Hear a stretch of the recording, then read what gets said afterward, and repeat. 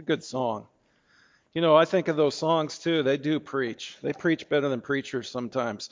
So we say those words, and maybe that's not a lived reality in our life right now, but it's an invitation. It is a vision of the kind of person that I can become as Christ does his work to redeem. Um, Glad you are here with us this morning. If you are visiting, you are most welcome.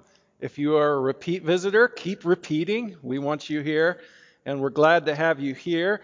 There are a group of 4 people that worshiped in a church in Tennessee this morning, and they're a couple hours later there. They're in a car now heading our way. So we have good things to look forward to. You know, we come to church from a lot of different places in the sense that what was going on before this, what was going on in your day yesterday, last week. Some of us are just kind of skipping in here. Some of us are, we feel the weight of life. I had a buddy of mine, a missionary, who said, Calvin, he was very animated. I feel like I'm fighting the fires of hell with the water gun. And it comes to us that way sometimes, where we feel like all the fires of hell are just bearing down on us. And yet here we are. The ways that we come to the presence of the Lord, I hope, as a community where we are learning to love each other and look to the Holy Spirit, to depend on Him, to learn the lessons that He wants to teach us through songs, through sharing a memorial, through giving, sometimes through a sermon or a preacher, or around a sermon or a preacher, through the relationships we have with each other. Jesus Christ is faithful, and He will get us where we need to go. So you remember last week where we were, the service of Jesus, washing the feet of His disciples, and just the beauty of that act. And I said that event is an interpretive lens to look at the rest of the activities going on at the Last Supper and this discourse that Jesus is giving in John 14, 15, 16, and 17. But we're finishing chapter 13 today, and we start where we left off, where Jesus has knowledge of things. And today we're looking at His knowledge of His betrayal by Judas Iscariot and knowledge of Peter's upcoming denial. Jesus knows these things. Jesus has been revealing things all along. It says early in John that He knows what is in the hearts of humanity. He reads our hearts. He knows our situations. He sees where we are at. I'm not referring to all of you. This is in that dialogue where He said, "Some are clean, but not all of you. I know those I have chosen, but this is to fulfill the scripture. He who shares my bread has lifted his heel against me. I am telling you now before it happens, so that when it does happen, you will believe that I am He." In the ancient Near Eastern cultures, and even modern cultures with a real ethos of hospitality, where hospitality is important. It was that way in the African culture I was a part of. The kids would go hungry sometimes in order to feed the guest who comes into the house. To take bread from someone, to share a meal with someone, is a true act of intimacy. That's why in Africa I ate things that I would never eat here because of the relationship that I was building. It was so important. And thus to betray a person with whom you've had table fellowship, it is a particularly heinous act. And this phrase, to lift a heel against someone, that means you turn away and you walk away from them. Your heels are now facing them. And Judas leaves with the intent of selling out Jesus. I tell you the truth, Whoever accepts anyone I send accepts me, and whoever accepts me accepts the one who sent me." So he goes and he's telling us this about Judas, but then all of a sudden he interjects this little statement here. It's this little theological bomb that Jesus drops. Just as anyone who accepts Jesus accepts God the Father himself, now this is extended to the emissaries of Jesus. When you accept the messenger of Jesus, you find that you've accepted Jesus. And when you accept Jesus, you accept God. So you see that extension is now put out onto the disciples of Jesus. And I wish I was a better theologian, but I don't fully understand thematically how this verse fits into the context of Jesus' betrayal. But this is in the context of the Last Supper, where Jesus is undertaking a certain kind of preparation with the disciples, is he not? He's preparing them for the things that he knows are going to be coming. His betrayal, the disciples abandoning him, Peter denying him. He is preparing them for even the kind of death that he will be dying, when it says the Son of Man must be lifted up. And they'll see the full implications of that unfold. So Jesus is even anticipating in this verse the future mission of his disciples. A mission where fellowship with the Christ and with God is possible because of the indwelling of the Holy Spirit. The indwelling Holy Spirit, who's the best preacher in the room and the most lively, joyful personality among us, who carries us in our burdens, who lifts us up in our pain and our brokenness. The beautiful presence among us, revealed in our fellowship together.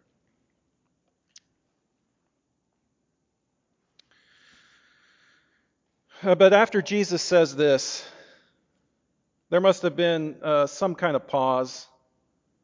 I imagine all of the eyes of the disciples were fixed on him. And they're kind of wondering what is going to be coming next. And what he says shocks them. He was troubled in spirit, and he testified, "I tell you the truth, one of you is going to betray me." His disciples stared at one another, at a loss to know which of them he meant. So he'd been telling them about this all along, but now they can see that Jesus is upset. They see something in his countenance, something in his face that just gives them pause. And then they hear that someone among themselves, in their own group, is going to betray and sell out. And they all wonder, who is he talking about? Could it be me? And I wonder what Judas felt in that moment.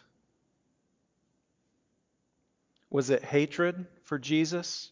Was it shame? Was there some kind of fear that his wicked plans are going to come to light, that he will be found out and exposed to the other disciples? Well, Peter, he wants to know more about this, and so he gestures to a disciple, John, who is intimately close to Jesus, to discreetly ask Jesus, what do you mean by this? Who is it? One of them, the disciple whom Jesus loved. This is the first time we hear the designation of the author of this gospel, historically attributed to John the Apostle. He is referred to as the disciple who Jesus loves. But I think part of the hidden music of John is we are all invited to become this disciple who Jesus loves. And we all feel that way about Jesus in this relationship that we have with him. Well, this disciple was reclining next to him, and Simon Peter motioned to the disciple and said, "Ask him which one he means." Leaning back against Jesus, he asked him, "Lord, who is it?" And Jesus answered, "It's the one whom I give this piece of bread when I have dipped it in the dish." Then dipping the piece of bread, he gave it to Judas Iscariot, son of Simon. As soon as Judas took the bread, Satan entered into him. Satan came in. First, let me say a word about this beloved disciple. The way that they shared a meal, the way that they would do that, laying on their sides on the floor. I guess I can get down and show you. So you're around a central table here, and the person who is next or in line with you, there would be one here. So when the beloved disciple is asking Jesus, he's literally leaning back and putting his head on Jesus' breast or his bosom.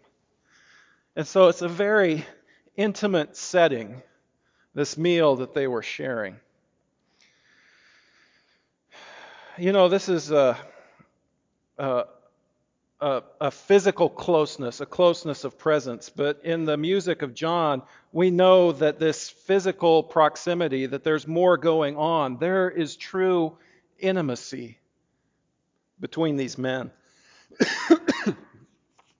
Sometimes I think a lot of the problems that we face in this world, this is just a little aside, I think we have a lot of problems because we have not learned well as a culture, as men, how to show intimacy with each other.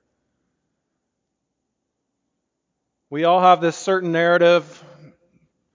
Don't cry, don't be this way. We bottle up, we stuff these emotions. This is the way you be a man. We don't know how to lean on each other's breast, how to be close to one another and intimate at that level. Sometimes we maybe have stepped back because we don't want to be misunderstood, and there's things, the way things are interpreted sexually or whatever. That's not what I'm talking about. I'm talking about communion of hearts. And how do we as brothers in Christ express that to each other?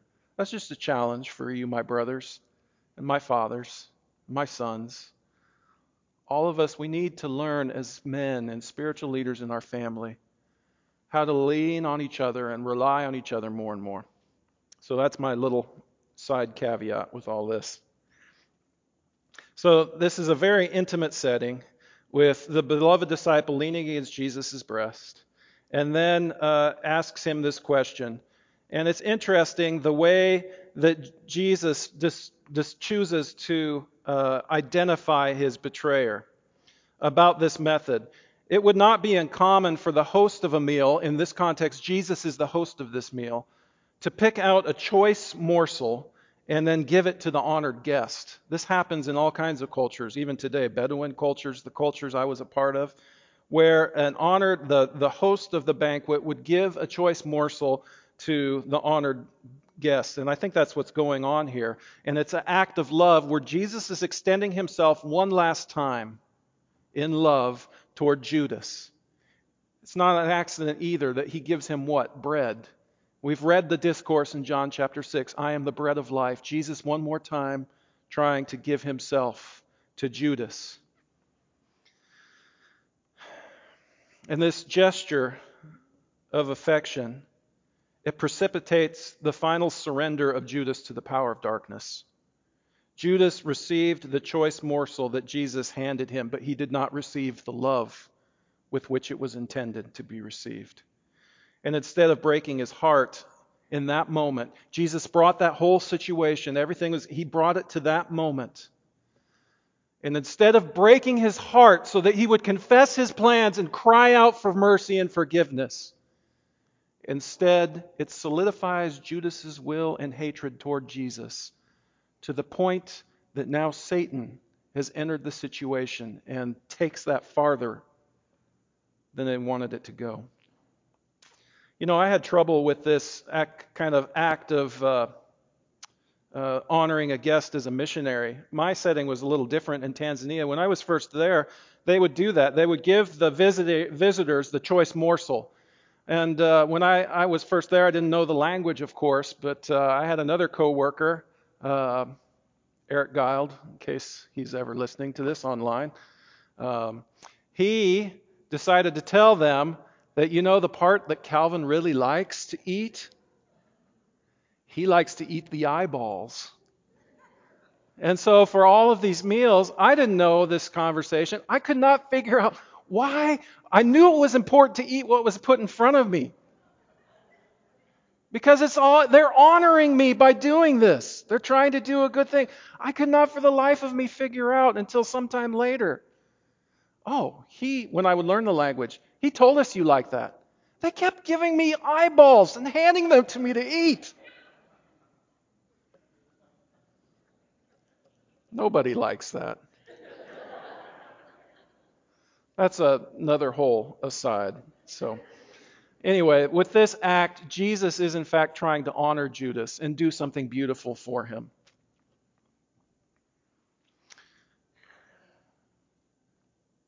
But Judas's will is now broken. It's now bent on doing evil. The hatred for Jesus, the spurning of his love, that's now solidified. And it's at places like that where we've surrendered our will, or our will is bent on evil. It's places like that where the devil and his emissaries will take us in and pull us and push us along farther than we want to go. And I've seen it in so many situations. We use different language for that here in the States with our understanding of psychology and modern counseling techniques. They had a word for it in Tanzania too. They would call it possession, upepo, that dirty spirit that has come in, that you've allowed in, that takes you further than you want to go, to do evil and to do harm to those around you. So Jesus says, what you're about to do, go and do quickly, Jesus told him. But no one at the meal understood why Jesus had said this. Since Judas had charge of the money, some thought Jesus was telling him to buy what was needed for the feast or to give something to the poor. So they don't know the only one who's heard this is the disciple who Jesus loves, that this is the one and knows that it's Judas. But, I would think, well, why wouldn't he speak up and say something? Why wouldn't he expose them to the other? This all happens so quick. I think while the beloved disciple is still processing all of this event has taken place and Judas has gone out. The disciples don't understand what Jesus is doing or the significance of the choice morsel of bread. And although the disciple whom Jesus loves knows that Jesus has identified Judas, he's not able to spit it out quickly enough.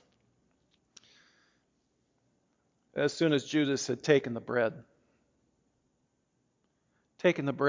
from the hand of Jesus, he went out, and it was night. Remember that night in John is also metaphorical. Judas is now fully entering into evil. The time of the light of the world is now coming to an end. Humanity, with the help of the devil, is going to have their way with Jesus Christ, and they're going to do their worst to him. When he was gone, Jesus said, Now is the Son of Man glorified, and God is glorified in him. If God is glorified in him, God will glorify the Son in himself, and will glorify him at once, meaning right now.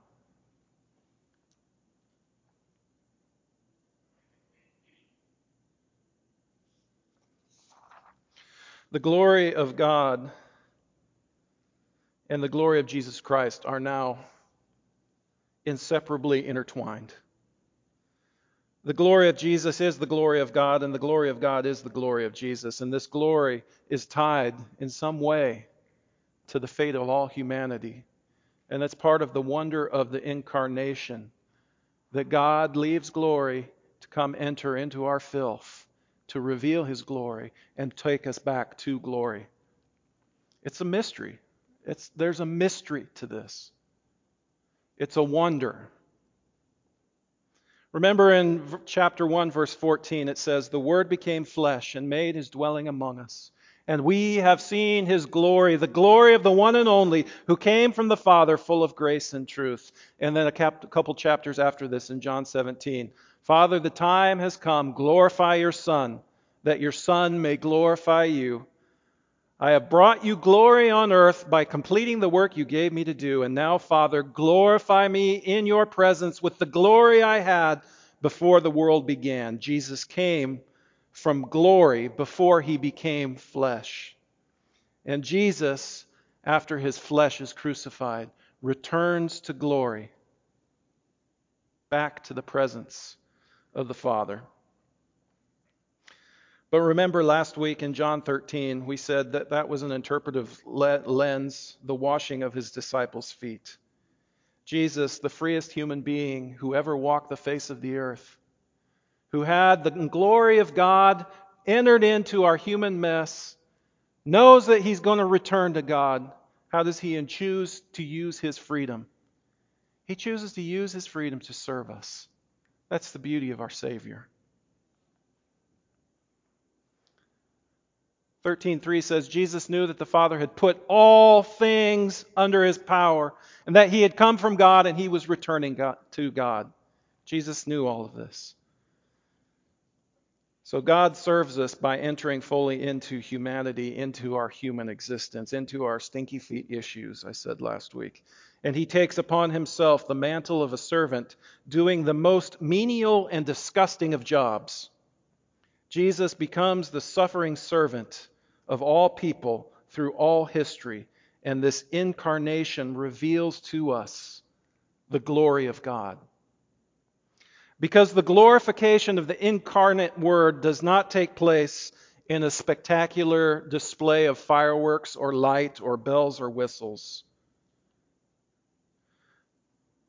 but in the flesh and blood and filth and messiness of human wickedness and brokenness. In the hidden music of John, the greatest display of the glory of God in all human history comes down to a single moment in time, Jesus' shame that he bore on the cross. The worst we could throw at him.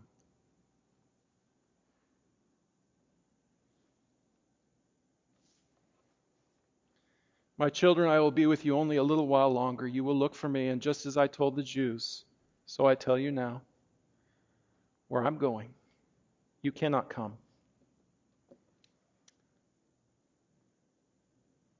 Another part of Jesus' preparation for his disciples is informing them of the impending separation that's going to take place. He is going to be leaving. Think about this. These men have left their businesses, they've left their families to literally follow Jesus' footsteps day after day after day. And their separation from Jesus, it would be something that would cause a whole lot of anxiety, I would think. Their rabbi, their teacher, who they've discovered as Messiah. But Jesus, in this moment, he's letting them know all of this is part of the plan. Twice already, Jesus has told the Jews that he was departing and they would seek him and they would prove unable to find him. In 7:33 and 34, and then chapter 8, verse 21. But unlike the Jewish leaders who did not accept Jesus, who will thus die in their sins, the separation of Jesus with his disciples now is only temporary.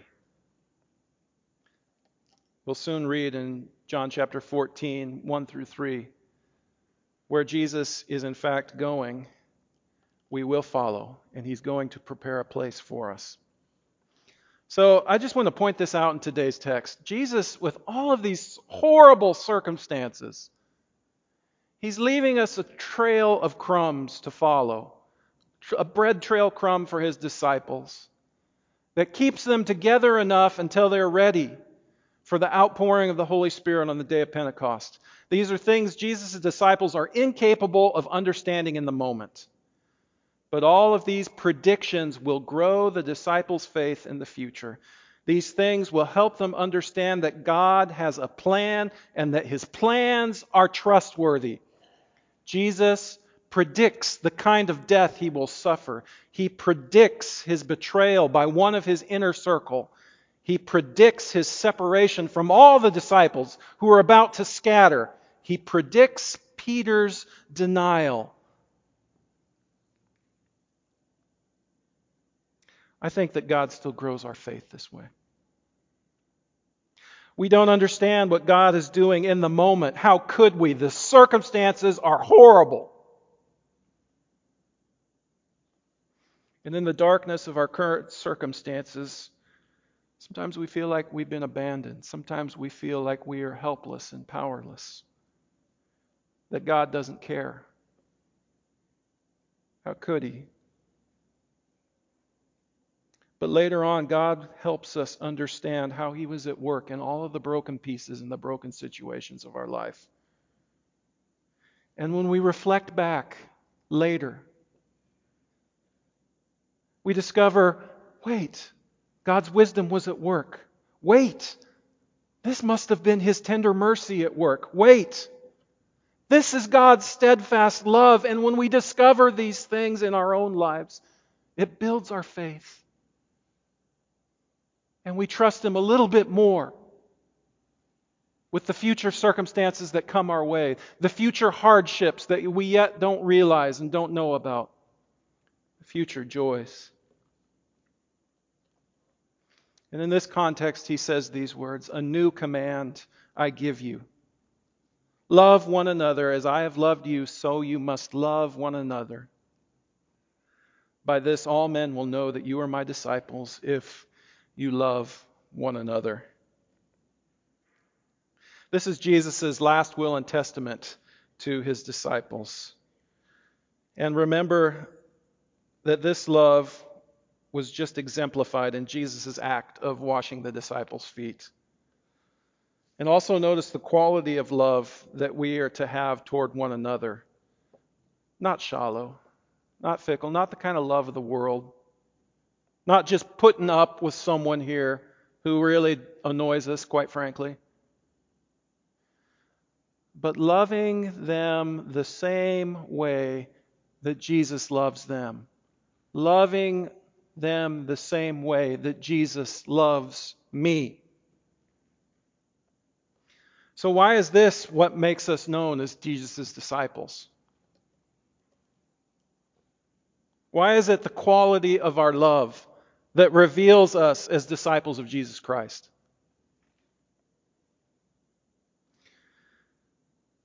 I think, just for my 2 cents, I think it has to do with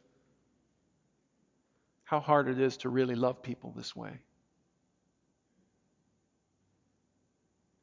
It is really hard to love people with the kind of love that Jesus loves us.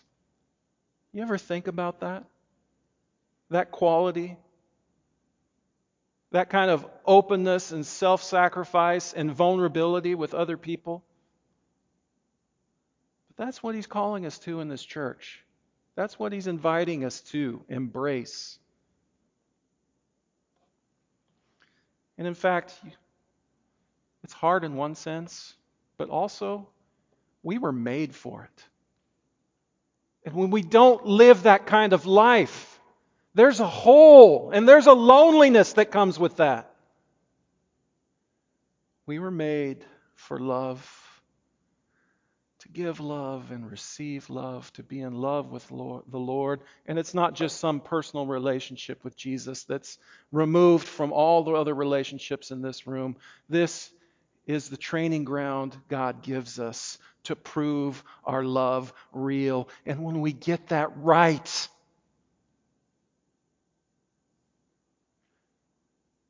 none of us is going to have to worry about evangelism anymore. We all try to come up with these programs. What are we going to do to draw people in? We don't need to do this. If we do this with the website, if we do this with Facebook, if we run these events, this is all the next. There's so many Christians out there looking for the silver bullet that's suddenly going to make it all work. The silver bullet that makes it all work is to love each other the way Jesus loves us. If we do that, evangelism is not going to be our problem. People are going to pour into this building. People are going to want to be around us. People are going to want to share life with us. And we're going to have a lot of fun doing it. It's not going to be hard work. It's going to be our joy. Because we were created to be known by each other at this level. share each other's joys, to share each other's burdens, to pray for each other, to give to each other, to love each other, to cry with each other.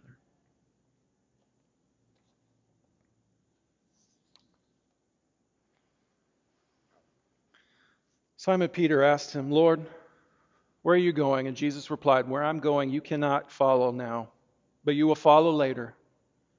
Peter asked, Lord, why can't I follow now? I will lay down my life for you.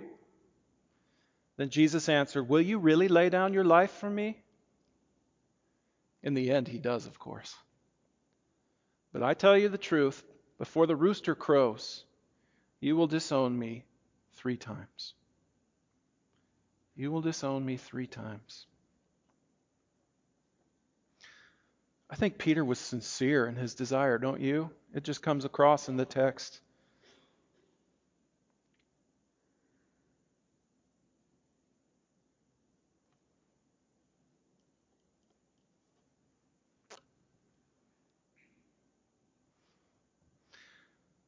See, Peter believed he was going to follow Jesus all the way to the cross.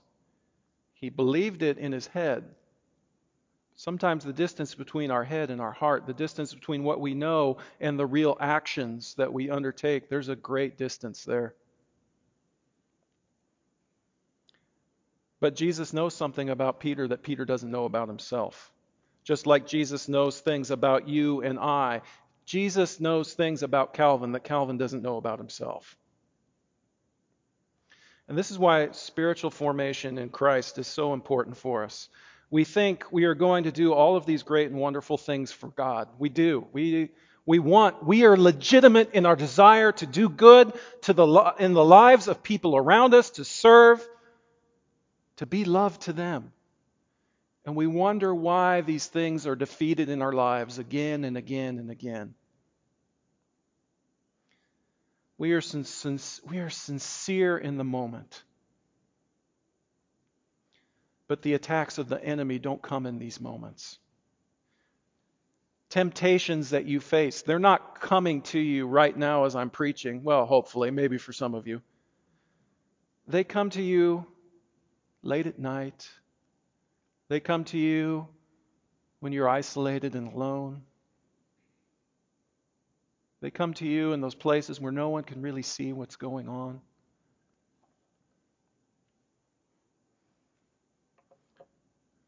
And so we need Jesus to come, and we need Jesus to teach us about ourselves. This implies prayer. This implies the study of Scripture. This implies learning how to love each other better. It also implies making mistakes, learning lessons, and growing. And over time, Jesus will reveal to us the things we don't even know about ourselves, and then He will help us move past these challenges so that we can become the kind of disciples who are known for their love.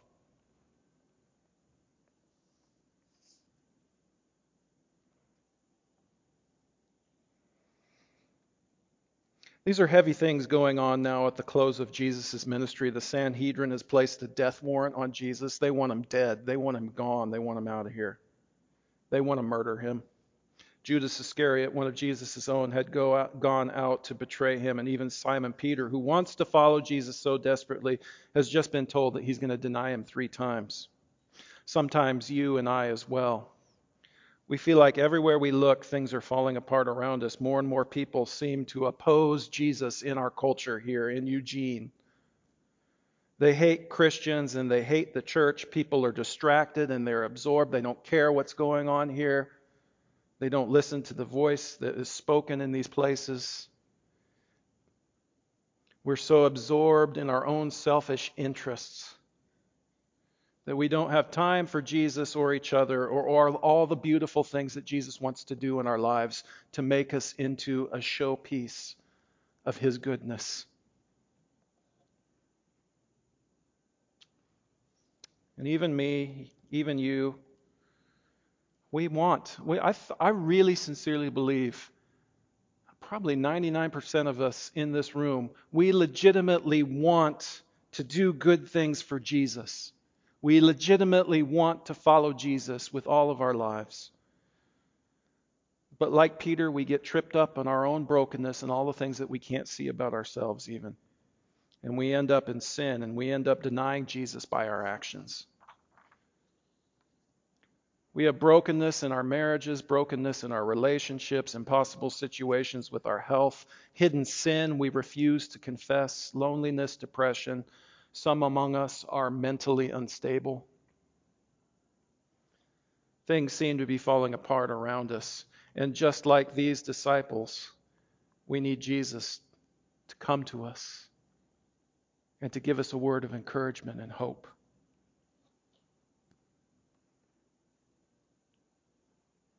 Do not let your hearts be troubled.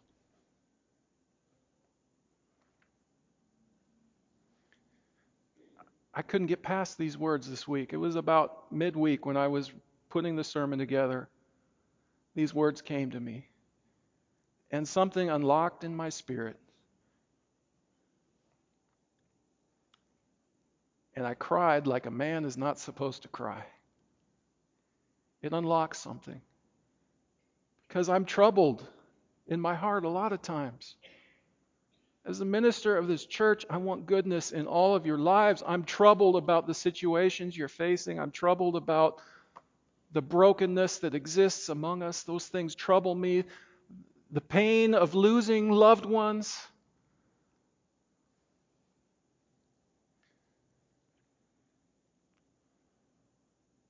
Do not let your hearts be troubled. Trust in God and trust also in me. In my Father's house are many rooms. If it were not so, I would have told you. I'm going there to prepare a place for you, and if I go and prepare a place for you, I will come back and take you to be with me, that you may be where I am. Think about these circumstances where Jesus is saying this. In the intimacy of the upper room, Jesus knows what's about to happen. Jesus, the one who the Sanhedrin wants to murder. Jesus, the one who Judas is about to betray. Jesus, the one who Peter will deny. Jesus, the one who will be abandoned by all of his followers. Jesus, the one who will be killed by crucifixion.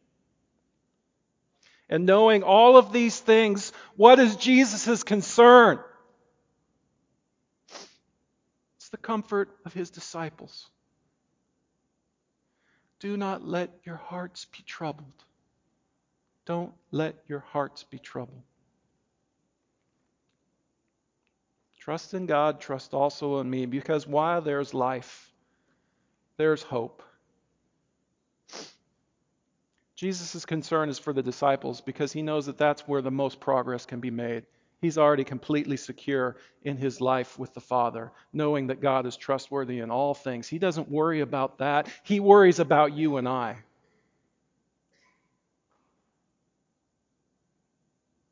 In the sense that he wants us to know that all these things we're carrying, he says, you do not have to let your hearts be troubled. That's a hard pill for us to swallow. While there is life, there is hope. Hope for us to give Jesus the troubles of our hearts. Hope for us to learn moment by moment how to trust God with our real day-to-day lives. Some people think Christianity is boring. I don't get that. It's challenging. It's dynamic. It's always changing. You feel people's pain. You see the glory of God. Our life in Christ is an adventure. But we undertake it with a kind of courage and boldness that this world doesn't know. We wander into these broken situations. And we're a calm presence somehow. People wonder at that. How are you not losing it? And even in some small way, it gets into us. God is going to have the last word. So I don't have to let my heart be troubled. One last story and I'll be done. keep putting these old pictures of handsome fellows up there on the screen for you. Alfred Nobel, who was a Swedish inventor. And he was an arms manufacturer. This guy invented something that we know today called dynamite. He was the inventor of it. Well, he made his fortune with arms manufacturing and in the oil business as well. And he accumulated great wealth. And he had several brothers who were quite well known. Well, one of his brothers in 1888, Ludwig, died. And some newspapers around mixed up that they thought it was Alfred who had died.